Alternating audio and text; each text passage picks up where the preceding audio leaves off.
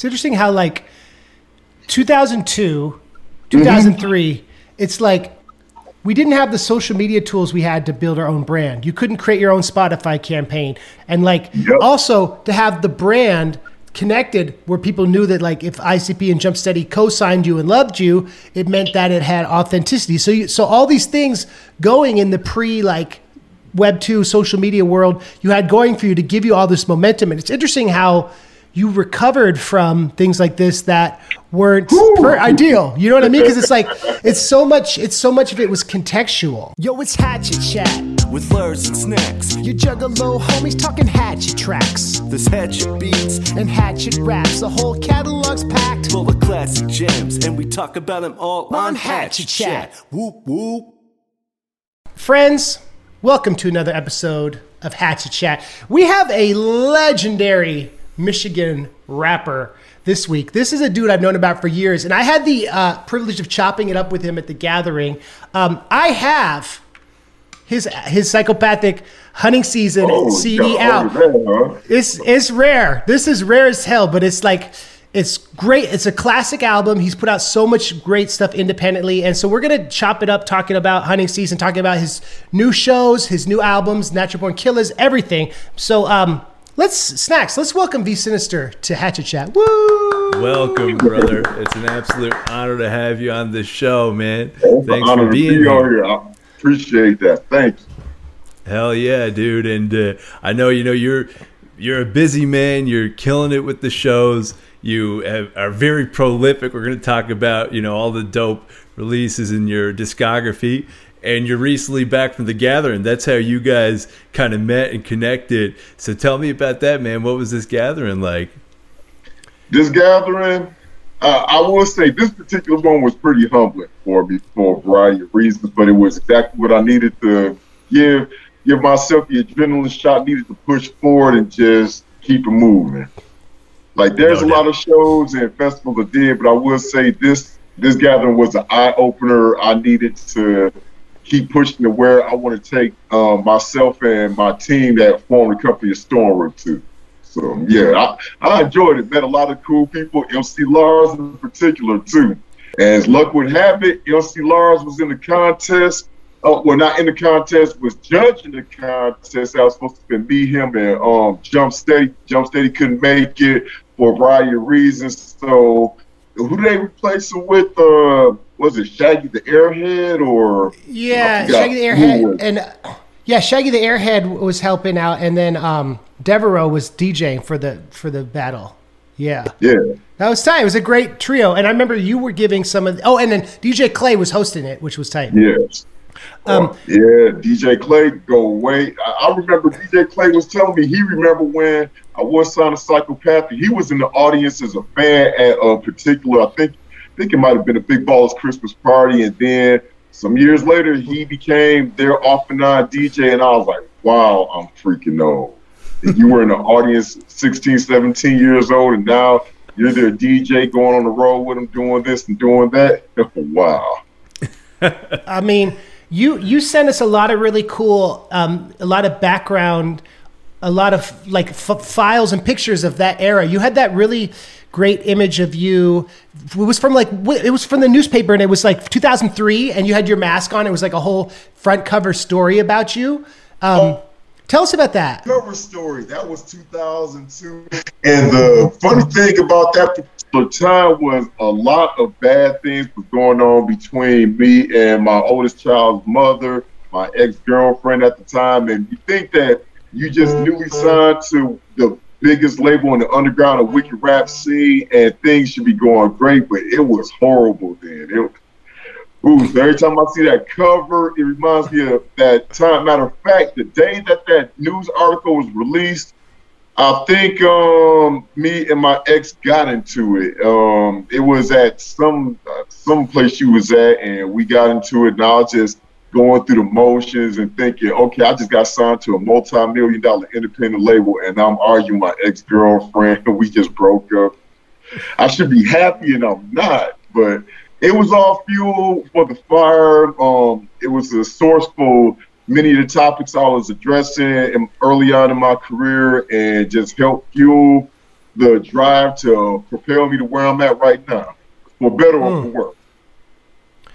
It's interesting how like you can have all the greatest things happening, right? You feel like the industry's on your back, but like if there's that inner turmoil or things going on around you, it's really hard to be present and appreciate it. And it's interesting how like January 14th, 2003, hunting season dropped. And it's an interesting story because like you won an MC contest and so that you got your deal through that. Like, do you want to talk briefly how that went down or like what led to that? All right. I don't know how. I would try to make it as brief as possible. I'm notorious for being long-winded and going on, so I would try to do it in segments to keep it short. So are we, man. That's what Hatchet Chat's about. All right, 2002. This was my first time going to a gathering. This was the third annual gathering in Peoria, Illinois. I heard they were announcing an MC contest to find the newest artist of Psychopathic Records. So, again, me and my ex-girlfriend got into it because some bill money I was supposed to pay. I mean, it wasn't like we were too far behind, so I took some bill money, bought a ticket to go to the Peoria, Illinois gathering, and they had an MC contest there. Me and my team at the time, we were part of Fallen Entertainment. We rolled up there, and basically, I think it might have been a few other people's first time at that gathering too, maybe one or two other people's not their first time, but I'm going to this convention center in Peoria, Illinois, a lot of juggalos around, painted faces. I was taken back. I was involved in the wicked rap scene prior to that for some years, but this is my first time being at such a large event where you just see tons and tons of people who like the same music you do. So at Peoria, Illinois, they had an MC contest. My sole focus was that MC contest, watching all the performers there, seeing who did what, how the crowd was responsive to each act. So it was a 3-day event, and I think it was Friday. I was there watching all the people perform, and I'm like, okay, it's some pretty good talent here. Some not so good talent, but it's all subjective. People like what they're gonna like. And I figured out, okay, this is what I got to do. So Friday night, I remember watching Twisted perform, and I'm thinking, okay, if I want to perform in front of these people, I need to see how they respond to a psychopathic act, because this would be my first time seeing any psychopathic act perform live. And I looked at what they did on stage, how the audience responded, and I took a few cues from there, like jumping up and down, crossing the stage, engaging the audience. And I took some of the cues I've seen Twisted do that Friday night. Saturday afternoon I signed up for it, got on stage, and I remember had so many butterflies in my stomach. And once again, it's one of the things that happen, that there's so much going on in your life, but you try to keep it under control to keep it going. So then they call our name, we go out there, perform. The energy in the place was amazing. It was at least about 1,000 people in that area watching the MC contest. And I'm thinking, this is a lot of people. I mean, before I performed different shows, but never anything over 1,000. I'd be lucky if it was anything over maybe 100 or 200, but the energy was crazy. It motivated me. I went from one end of the stage to the other, trying to interact with everybody, doing exactly what I've seen a psychopathic artist do. After we got through performing, I'm thinking I gave them my all. I did what I could. Walked off the stage to the back area, and you know who Legs Diamond is, right? Rich Merle.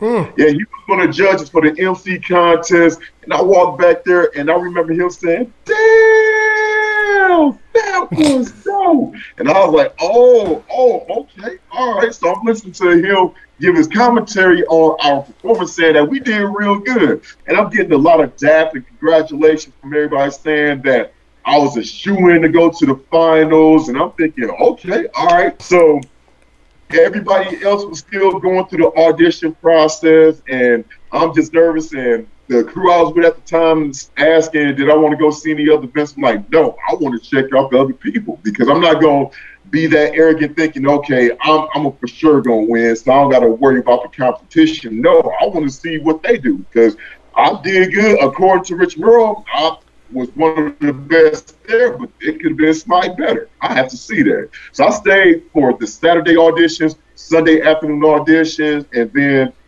they wrapped up the auditions. The judges at the time was Legs Diamond, Fritz the Cat, and a guy named John. I don't know what John did in particular, but I remember he was a judge there. So they announced MC contest was over. They was gonna have the top 3 pasted in a far away wing on the other side of the auditorium.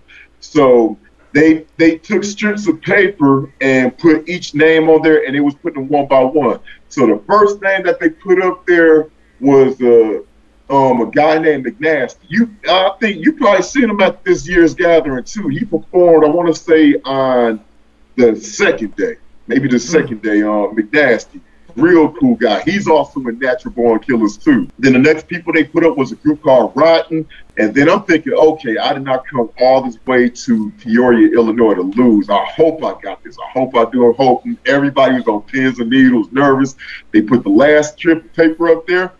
V Sinizter. I was like, whoo! I was happy, but it wasn't over yet though, because it was just we made it to the finals. We succeeded in the auditions, we made it to the finals. So I told them, all right, no time to celebrate yet. We got to get our game face on. So the day passes on, and the finals get here. Ooh, that was something else. That was something else. Ooh, man, I'm getting memories flooded back right now. So I performed Morningstar, and there was a guy named Anonymous who performed too. I think he did an acapella, but he didn't end up making the finals. And he could he roll with our crew, and he had painted up face too. Now, mind you, this is no hate toward Juggalos. I want Juggalos to understand that's going to see this chat. There is no hate toward Juggalos. It's just like I try not to pander to a particular audience, because I believe the audience could see through any attempts at pandering, and it would have went against me if I would have tried to pander. So I told him, because when he performed with face makeup on and whatever, clown paint and everything. And I told him, you can roll with me and everything, but if you're gonna roll with me and help me up on stage, you gotta take the face paint off. No face paint, because we're not doing no pandering here. We're going up there as what we do and present it to the audience. So he washed the face paint off, got straight, and then when it was time to go on the finals, my homeboy Dan Tastic was up there. He was up there, and this is the first time I seen Dan Tastic so live.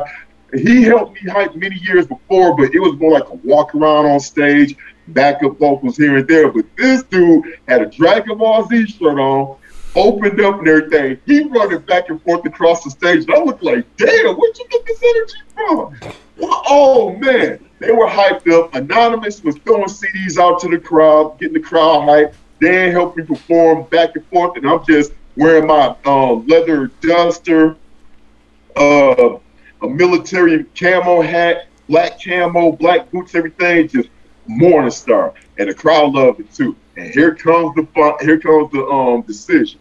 So we performed, and I think they didn't have, like, how we kind of got organization to what we was doing at the MC contest there, and you could get a clear-cut winner. Here, it was kind of up in the air. So we all performed, waiting back there, waiting for the judges to do their thing, announce the winner, pick a winner, or whatever. And basically, we're just waiting, the crowd just chanting, they want to see something. So what happens is, they had, I think it was one of the stagehands backstage had a mic in his hand.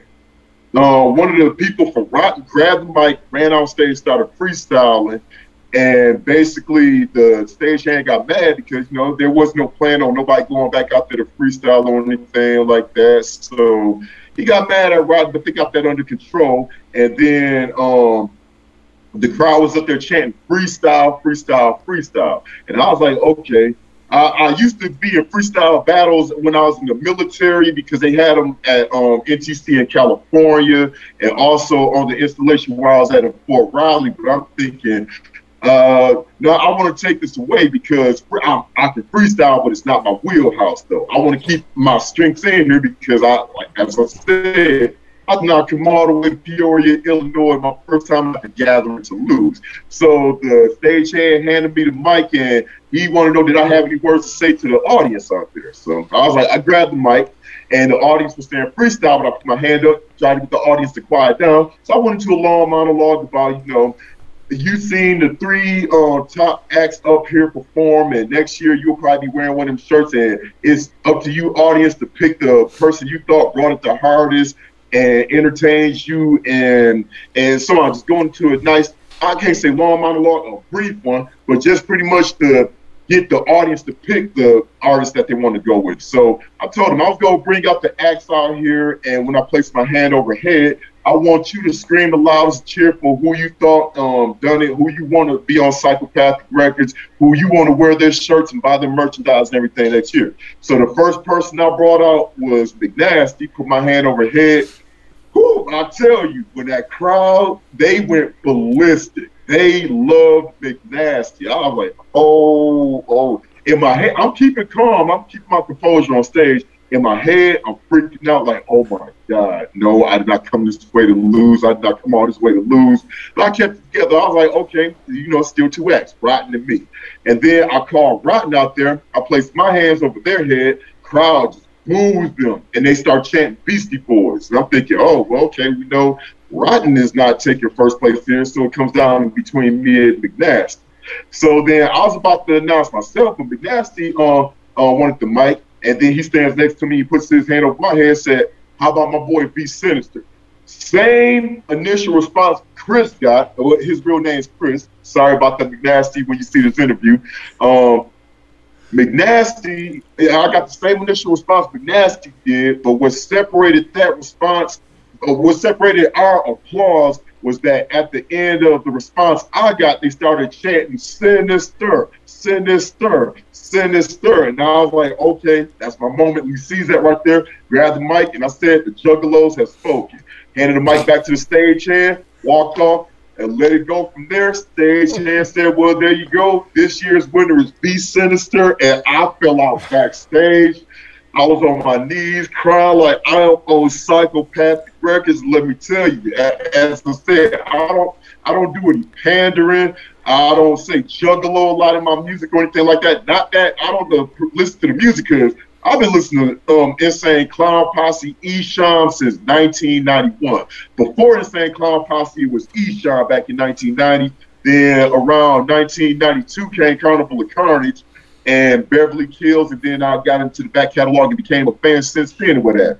But let me tell you, when I was crying on my knees, like I can't believe it, I'm on Psychopathic Records with Esham, Twisted, ABK, man, and Zug Island at the time. Oh, it was so wonderful. That's the shit. That's an amazing story, and it's cool to hear it firsthand. And it makes sense that the Juggalos responded so strong, especially with those influences you just mentioned, because we're going to talk about your new stuff as well, but we're doing a bit of a deep dive as well on Hunting Season, the dope album you went to release on Psychopathic after winning that contest. And man, like I said, it makes sense the Juggalos responded because, dude, like, it's just got that Michigan, Detroit. I know you're from Saginaw, but it does have that, like, old school wicked shit sound to, a T, So I was going to ask you that, like, were you influenced with some of those horror rap artists that were coming out of Detroit? And that makes sense. You mean as far as my overall musical career or just the album in particular?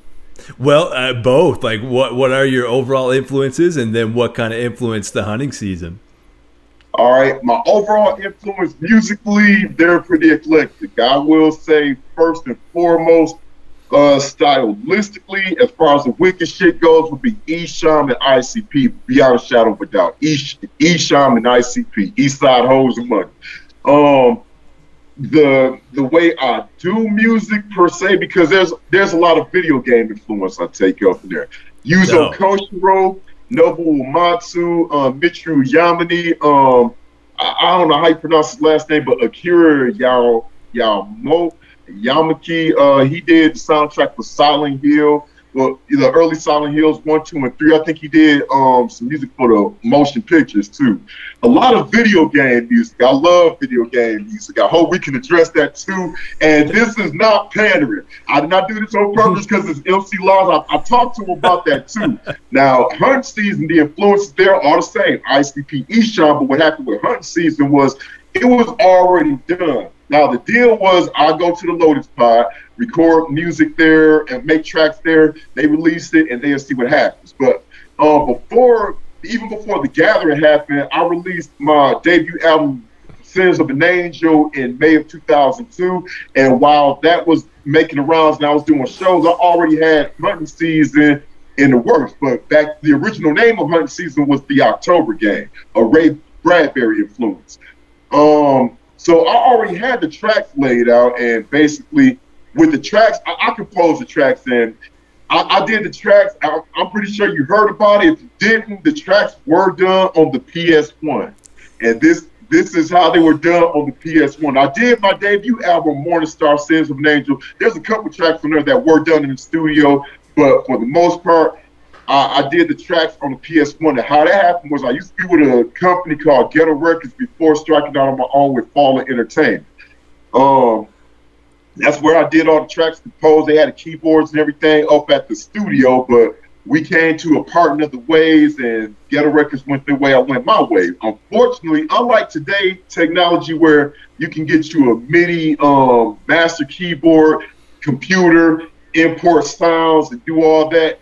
Back then, everything, the majority of stuff, I mean, even though they started out digitally at the end of the 90s, going to the early 2000s, we were still using a lot of analog gear and everything. So basically, the only analog gear I had was, what was it? It was a Alesis QS synth module and a keyboard that had MIDI in and output on the back, but I didn't have no full-on studio or anything like that to do any mixing. So the only thing I had was a game that my cousin introduced me to when I came back from Fort Riley, Kansas, serving 4 years in active duty. The MTV Music Generator, want to give a shout out to Codemasters. They shouted me out a long time ago before too.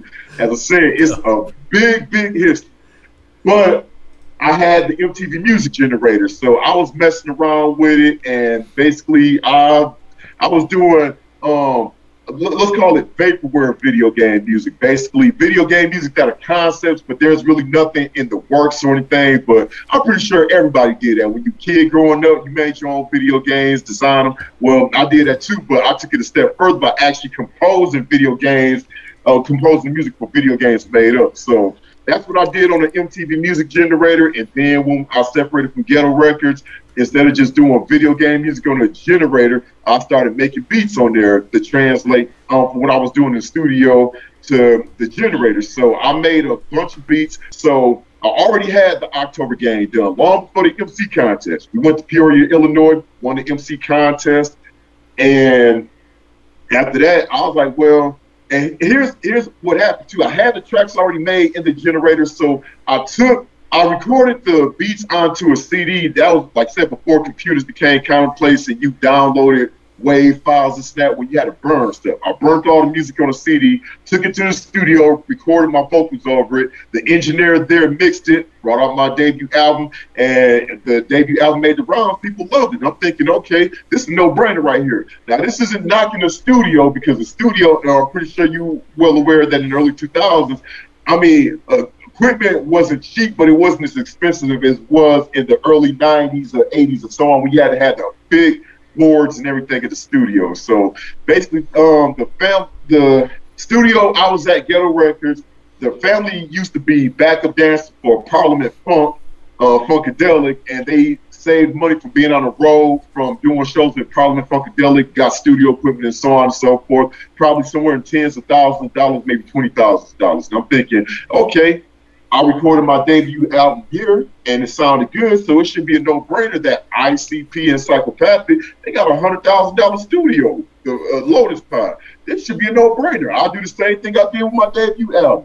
I recorded on the CD, took it to the studio, thinking it's a win-win situation. I already had it made anyway, so I added a couple tracks on there. So I get there, and it's my first time working with Fritz the Cat. Now, when I was working with Ghetto Records, the engineer there, shout out to James Alias, he's another kind of invisible figure in the wicked shit, but he has his handprints all over it, though, and I can explain why later on.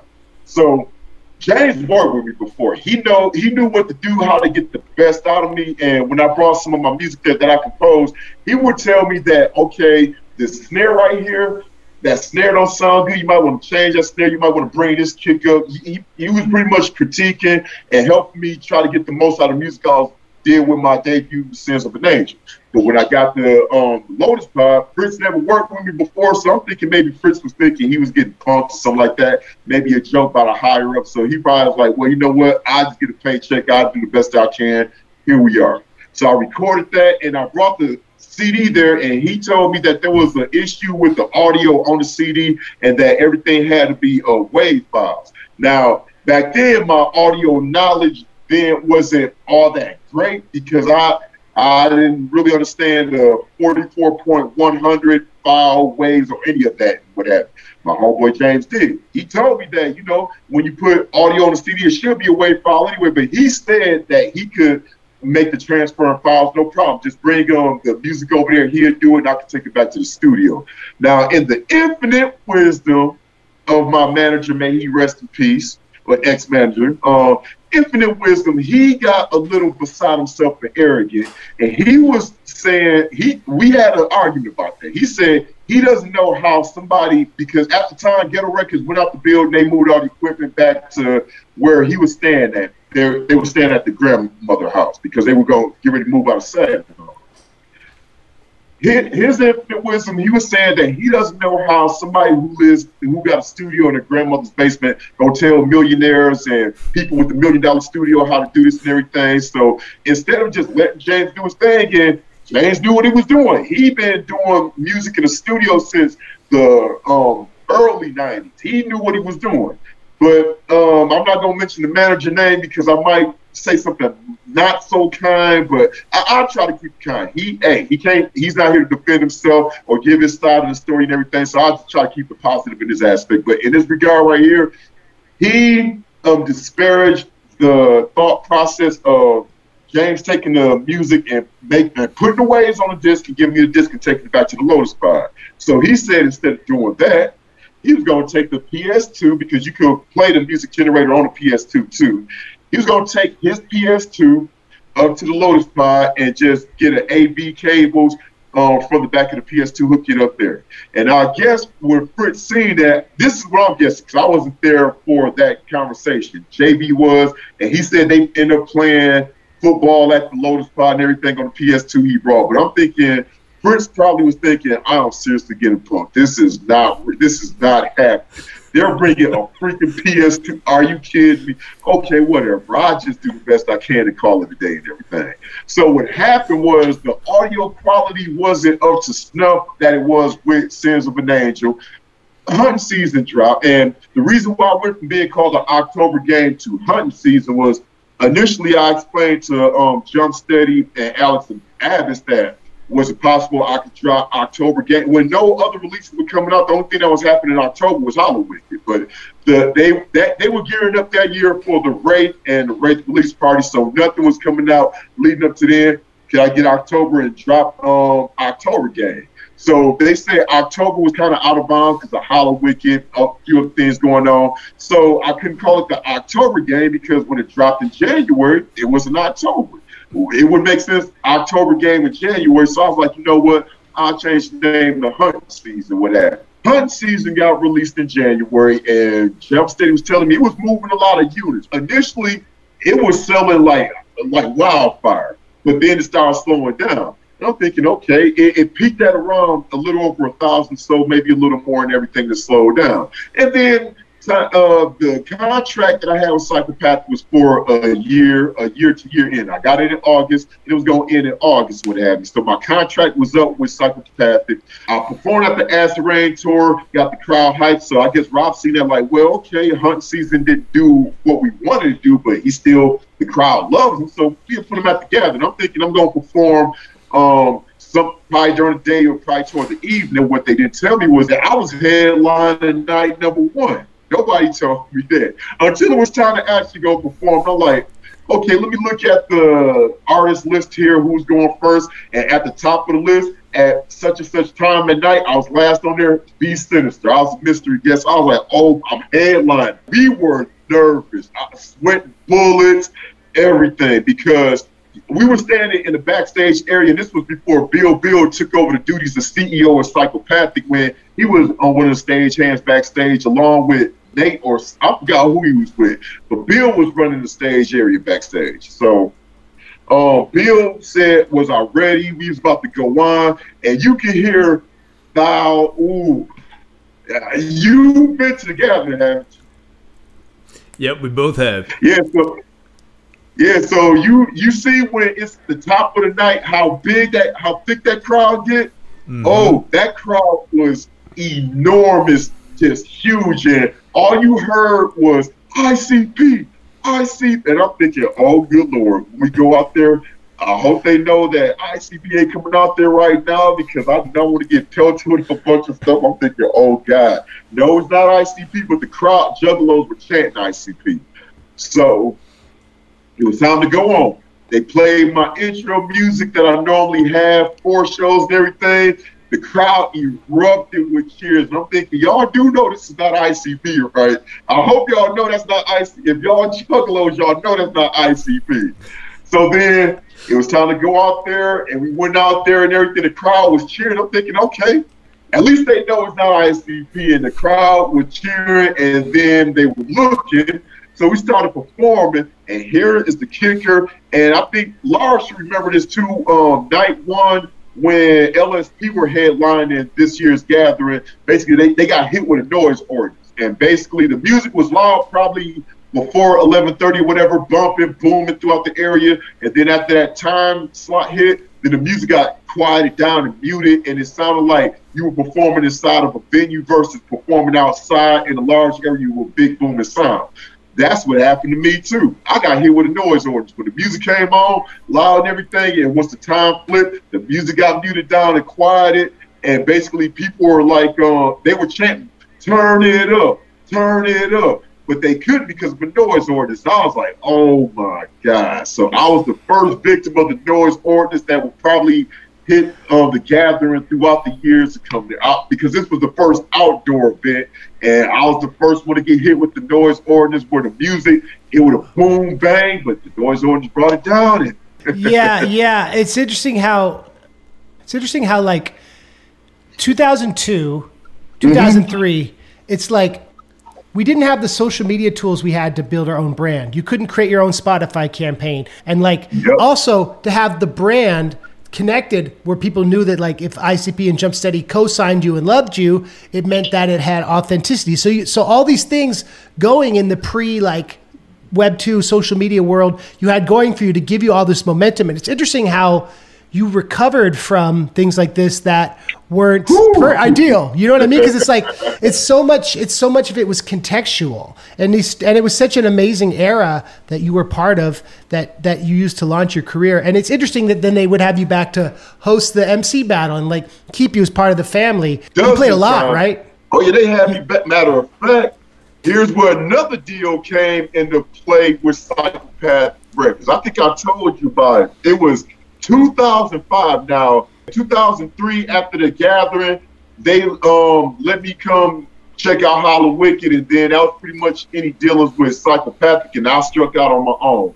But 2005, though, that was when it was on fire again. I will say, as far as hunting season, it did not go over well. I'm pretty sure you ran across that. It didn't go over well. No worries there. Bounced back to recover from it. And what happened in 2005 bounced back so good because I re-released my debut, but this was where I got behind the boards myself and was learning the ins and outs of mixing, fading, so on and so forth with doing music and being behind the boards. So I did Morningstar Soul of the Beast, released that. That had a lot bigger acclaim than Stands of an Angel and Hunting Season. A lot of people loved it. So many people loved it. In fact, that I got the attention of Interscope for A&R there. The A&R wanted us to match their budget and they would, I forgot what he said he was going to do with it and what have you, but he wanted to know, did we have like $10,000 and they'll match $10,000 and they'll go from there. But we didn't have $10,000 in the pocket like that. It's kind of like, yeah, we love to have $10,000, but that's not going to happen. So that slipped through the cracks, but it also got the attention of Geffen Records, Allie Levy. She was the A&R for Geffen at the time, and she listened to the Soul of the Beast album, but it got her attention. That don't necessarily mean it kept her attention, but at least it got their attention. So So how Psychopathic came back into this was because the new manager, Kelly Milionakis, I think that's his name, or Miliones, that was his name, Kelly Miliones, for Shoestring Entertainment. He drove back and forth between Detroit, made phone calls, everything, and got me to the Detroit Music Awards. And I was there for Best Hip Hop Artist. I guess Psychopathic seen this, and they seen all the noise I was making on my own without them. Because a lot of artists, if they get their dream and it doesn't go through, they probably just only go for a little bit, quit, find something else. And I was like, no, music with or without Psychopathic was still something I wanted to do. We kept it going. So 2005, Psychopathic gave us the call again. There was a Underground Psychos at the time, but they got a hold of me outside of what they were doing, because what happened, and I learned 2 years after the fact, was Psychopathic wanted to sign me back again. At the time, roster was Esham, Twisted, ABK, Blaze, ICP. I think Zug Allen had left at that point, so it was those 5 acts. And Psychopathic wanted to sign me at the time because of what I was doing with the Detroit Music Awards and opening up for Ludacris and getting the attention of a lot of A&Rs for Soul of the Beast. We got an email from Psychopathic saying, could we perform for Esham's A1 Yola release party? Now, here's what happened in 2004 that made me a little wary about it. In 2004, there was an online chat thing. I think it was something that Violent J put together. A lot of juggalos could go in, chat online with him, and what have you. Now, I did an interview in 2002 where one of the questions was posed, after I get through dropping my debut on Psychopathic, what was next for me? I told him outside of releasing Pale Horse and working on my own content, hopefully I'll become part of some of the super group projects on there, like Psychopathic Riders, The Dark Lotus, and if I become part of Psychopathic Riders, I'll go by the name Pump Handle and everything. Just stuff, just theoretical stuff. Nothing solid, not saying I was part of anything with that. But a juggalo in this online chat was talking about Jay and said, is it true V Sinizter said he was part of Psychopathic Riders, this, that, which was. It was clarified years later. Violent J was like, what? V Sinizter said that? Oh, he's a whack-ass artist and everything, and no, he's not part of Psychopathic. I was like, oh my, what? Yeah, the underground, they supported me on an online forum called horrorcore.com. One of the biggest underground sites for wicked shit. They was like going in on Violent J because of what he said. Like I said, it was a misunderstanding. Believe me, we're real cool now. Misunderstanding. Just the interview I did got misconstrued and everything. Somebody ran with it. Violent J didn't take two count, but that was 2004. And I haven't heard nothing of Psychopathic Violent J, nothing since then, because I was still doing my own thing. We get this email out the blue from Psychopathic, want me to come open for A1 Yola Esham's release party. And I'm thinking, okay, last I remember, Violent J said I was a whack-ass artist and V Sinizter. And I'm thinking, okay, do they plan on bringing me to this party and, like, beat me down or something? What's going on?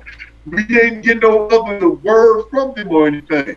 And I was a little cautious. I was like, you know what? Let's go see what it's all about and everything. Not knowing what was going on. Nobody gave me any insight, anything. We was just hoping, well, I was hoping for the most part, I wouldn't be dragged into a room, beat down or whatever by the artist from label because of what happened with that. But it wasn't about that, though. Here's what happened. I get to the release party. The first person I see is Rude Boy. Rude Boy has a big smile on his face from ear to ear grinning, and he says, Joe want to talk to you. Now, I guess this is some big if they refer to him as Joe. They ain't say Violent J or anything like that. Rudy just said, Joe want to talk to you. I'm thinking in my head, oh, Joe want to trade hands and everything. If Joe want to talk to me, Rude Boy smile. Maybe they set me up to get jumped or whatever. I don't know, but whatever. I'll go with it and everything. So there was another employee there. His name was Spider, security for Alex Abbas at the time. And I see him, and he has a big smile on his face, and he's going to say, hey, Joe want to talk to you. And I'm like, okay, all right, what's going on? I keep hearing Joe want to talk to me, Joe want to talk to me. So I finally see Joe. Me and him talking. He asking what's going on with my career. Oh, you know, we're doing this.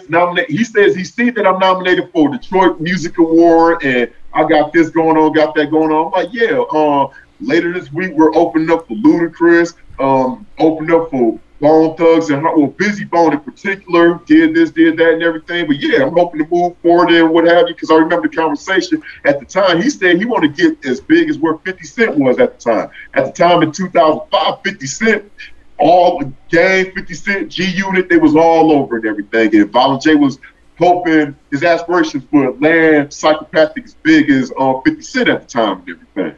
So we were just talking, and I'm thinking, okay, this is what Joe wanted to talk to me about. Like, it was just a normal conversation. I went and opened up the release party and everything, and it didn't click at the time. Retrospectively, now that I think about it, I wish I would have had some better team around. But it didn't register that I was the only artist they picked to open up for Eshawn. Everybody was there. Twisted, ABK, Lavelle, everybody was there. But I was the only artist opening up for Eshawn. And then it was more of a celebratory congratulations to Eshawn releasing A1 Yola. What I didn't know, because Violent J came out on stage after that, talked to the Juggalos, brought me out on stage for a picture, say, hey, Juggalos, what y'all think? V Sinizter, this, that, and the other. Juggalos cheering, yeah, woo, and all that. And I'm thinking, okay, but didn't hear nothing else about it. I gave Violent J my number. I'm like, yeah, give me a ring, area code 989, whatever the number was at the time, and we could talk more and what have you. So then I enjoyed the rest of the show, went back with my homeboy Defect. Didn't hear nothing else after that. Like 2 years had passed, and here's the kicker. Oh my God, here's the kicker right here. It was probably mid-2007. I get a call from my mom, and I'm talking to my mom, and she's just screaming in the phone, just, boy, blah, blah, blah, blah, this. And I'm like, Mom, what's going on? What were you screaming for? What you talking about? Now, my mom lived in Detroit at the time, and the security guard, Spider, he went to somewhere. They were out somewhere, and my mom was with my niece, and Spider was there too. And they were sitting down somewhere, and they didn't know each other. They were just sitting next to each other. It was random and everything. But what happened was they got to talking.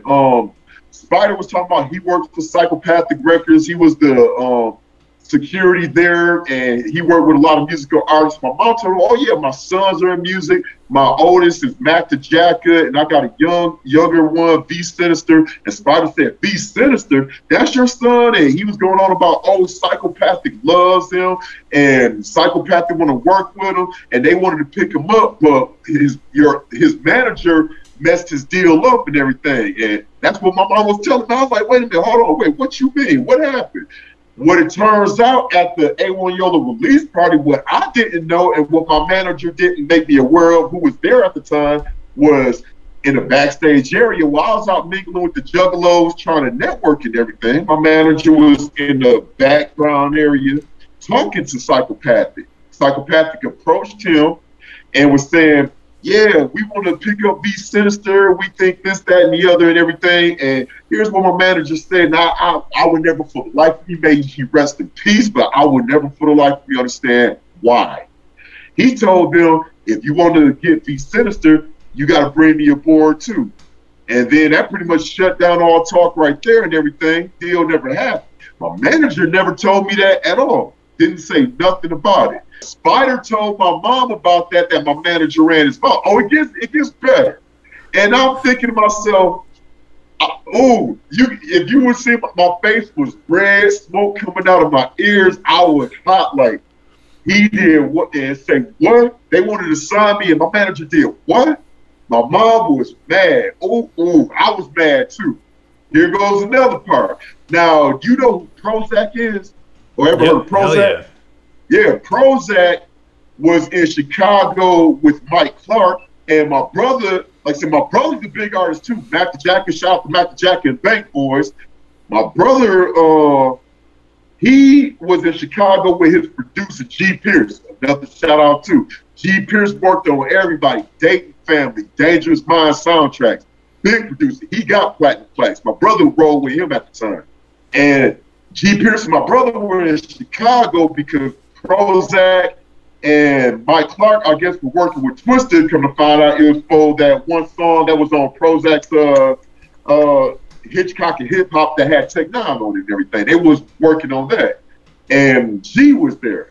So they had a random conversation, And it turns out that Prozac got wind of it too. And he told my brother that Psychopathic were about to sign me, but my manager ran his mouth backstage and blew the deal. And my brother told me that, and I was like, oh, are you serious? Oh.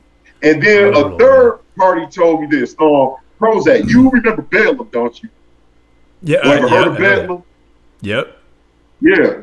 Shout out to Bedlam. I co-produced their Chemical Imbalance Volume 2 with two songs on Shock Treatment. No, 3 songs on Shock Treatment. Anyway, Bedlam, it was Staples, Kurt D, The Madness, and Prozac. Now, they had split at that time and what have you, but Kurt still rolled with Prozac, though. And I was doing a show at Jamestown Hall in Saginaw, and Kurt D was there. I'm talking to Kurt D, and his raspy voice, B, oh my God, B, And I was talking to him, he said, B, Joe and Bill, they love you as Psychopathic, but your manager, he messed you up. Yeah, they want to sign you, and I was like, are you? This is the 3rd time I'm hearing this. And basically, from that point on, I couldn't talk to my manager, may he rest in peace. I couldn't talk to him and everything. He was wondering, was I mad at him and what happened? I didn't talk to him for almost a decade. And I mean, you can understand why, right? Like, if you blew a deal like that, you could at least tell me what was going on, but he didn't even let me know. Joe didn't come out directly asking me, did I want to, if Joe would have asked me directly, it would have been no question. And let's go to the Lotus Pot or let's go to Psychopathic offices tomorrow after the Esham Wanyola release party. Let's talk turkey. Let's make it happen. I would have brought my manager with me. And pretty much anybody who knows me knows I'm loyal to a fault. My manager would have been sitting good. The road manager who was responsible for getting me to and fro from shows would have been good. My hype man, part of the tandem defect would have been good. Everybody would have been good from this. Because I would have brought everybody aboard because I've been on the road with Psychopathic before, and I know they need people to get the artists to and fro. The heads can't do everything themselves. So they got people doing that. They would have been my people to get me to the shows or get me to where I needed to get to make that happen. But he said that if they wanted V Sinizter, they need to take him too. And what purpose was he really going to serve except just to help me along? But he probably could have served a purpose. He didn't need to express outright that he had to come along too, like it was a package deal. It would have been like, okay, I would talk to V Sinizter, let him know, and we could come up there and make it happen. It would have happened, but it's like you think about the first Dark Lotus, Mars. They had that weird drama, but he had his other label deal that that prevented them from signing him, right? So they're sensitive to the fact that maybe V Sinizter has a 360-degree deal with your manager, and they're like, well, maybe we don't know about this, but it's not true, man. I feel you.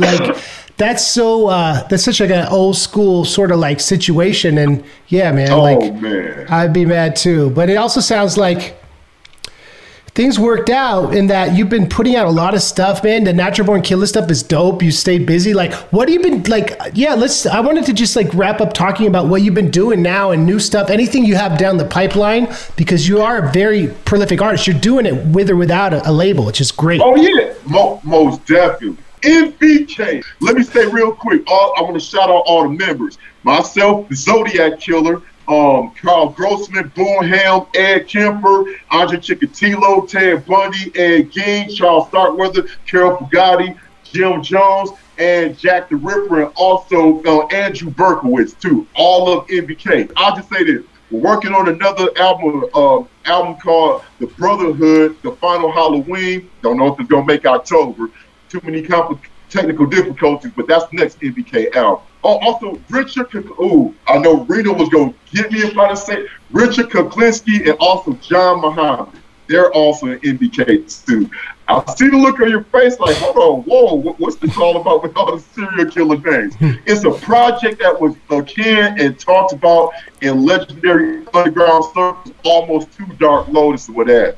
It's supposed to be a super group project, but we kept running into mishaps with the creation of it over the years. Then it kind of died down. And then in 2020, I was like, well, we're at a better place now that we can get this done and what have you. So I called up some people saying, hey, you want to get MBK going again? I promise you MBK is coming. I also got some singles called the Key Singles, and they're pretty much remixes of a lot of stuff I did in the past that I perform at shows, and also new material too. They're supposed to be monthly singles, but technical difficulties and life got in the way. But we're going to catch up though. But as far as the next big project, I had Morningstar, I had Pale Horse, next month's Enoch Concerto, a triple album, not a double album, triple album. Heaven, Hell, Purgatory, 3 discs. I know nobody buys this anymore, so it's more for the collectors. We're going to stream it too, but it's for collectors as well too. That's the next big project outside of MBK. Eternal Worlds, my first debut novel, science fantasy, science fiction novel, taking place on another world in another galaxy. Lots of monsters, rings, magic, wizardry, technology. The first novel's already written. We're editing it right now, working on the second novel. It's called Eternal Worlds, The Quest for Love, and that one will probably debut next year, the 4th quarter, because it would have debuted this year, but we got too much going on. We want to make sure we do this right, take our time with it. So next year, 4th quarter, Eternal Worlds. It could be worse.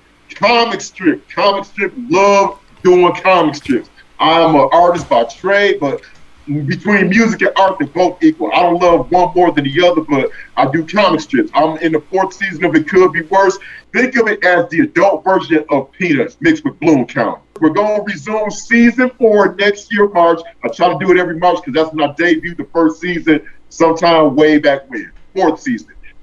Next year, 2023, March. It Could Be Worse. Soldier Blade, before music, before comic strips, comic books. Soldier Blade, we're bringing out a 4-issue mini-series and hopefully do 2 issues next year. Just stay with the social media and we'll get you the information on Soldier Blade. After that, Fitness Fantasy. This is how big of a video game buff and music lover I am. Fitness Fantasy is kind of a take on Final Fantasy, but it's like Final Fantasy with fitness. But that one's kind of, you can't really pick that up nowhere. You can buy meal plans and training plans and everything, so I make those. But I had videos going for a minute, and that had a big following too, but life gets in the way. But resuming Fitness Fantasy again, you can find it on Instagram, Frankenstein Fitness or Fitness Fantasy. Just put it in search, it'll come up. Oh, how could I forget? Video game music, love video game music. This is why I'm doing video game anything and music. Video game music, Vigilante Strike, Hostage Crisis. We always started promoting for that, but I still got to finish composing that. And what that is just instrumental compositions of vaporware video game. And again, vaporware is more or less theoretical idea of a video game, not nothing in the make. But hey, if a company comes along and they like the idea of something, they do want to turn Vigilante Strike to a video game.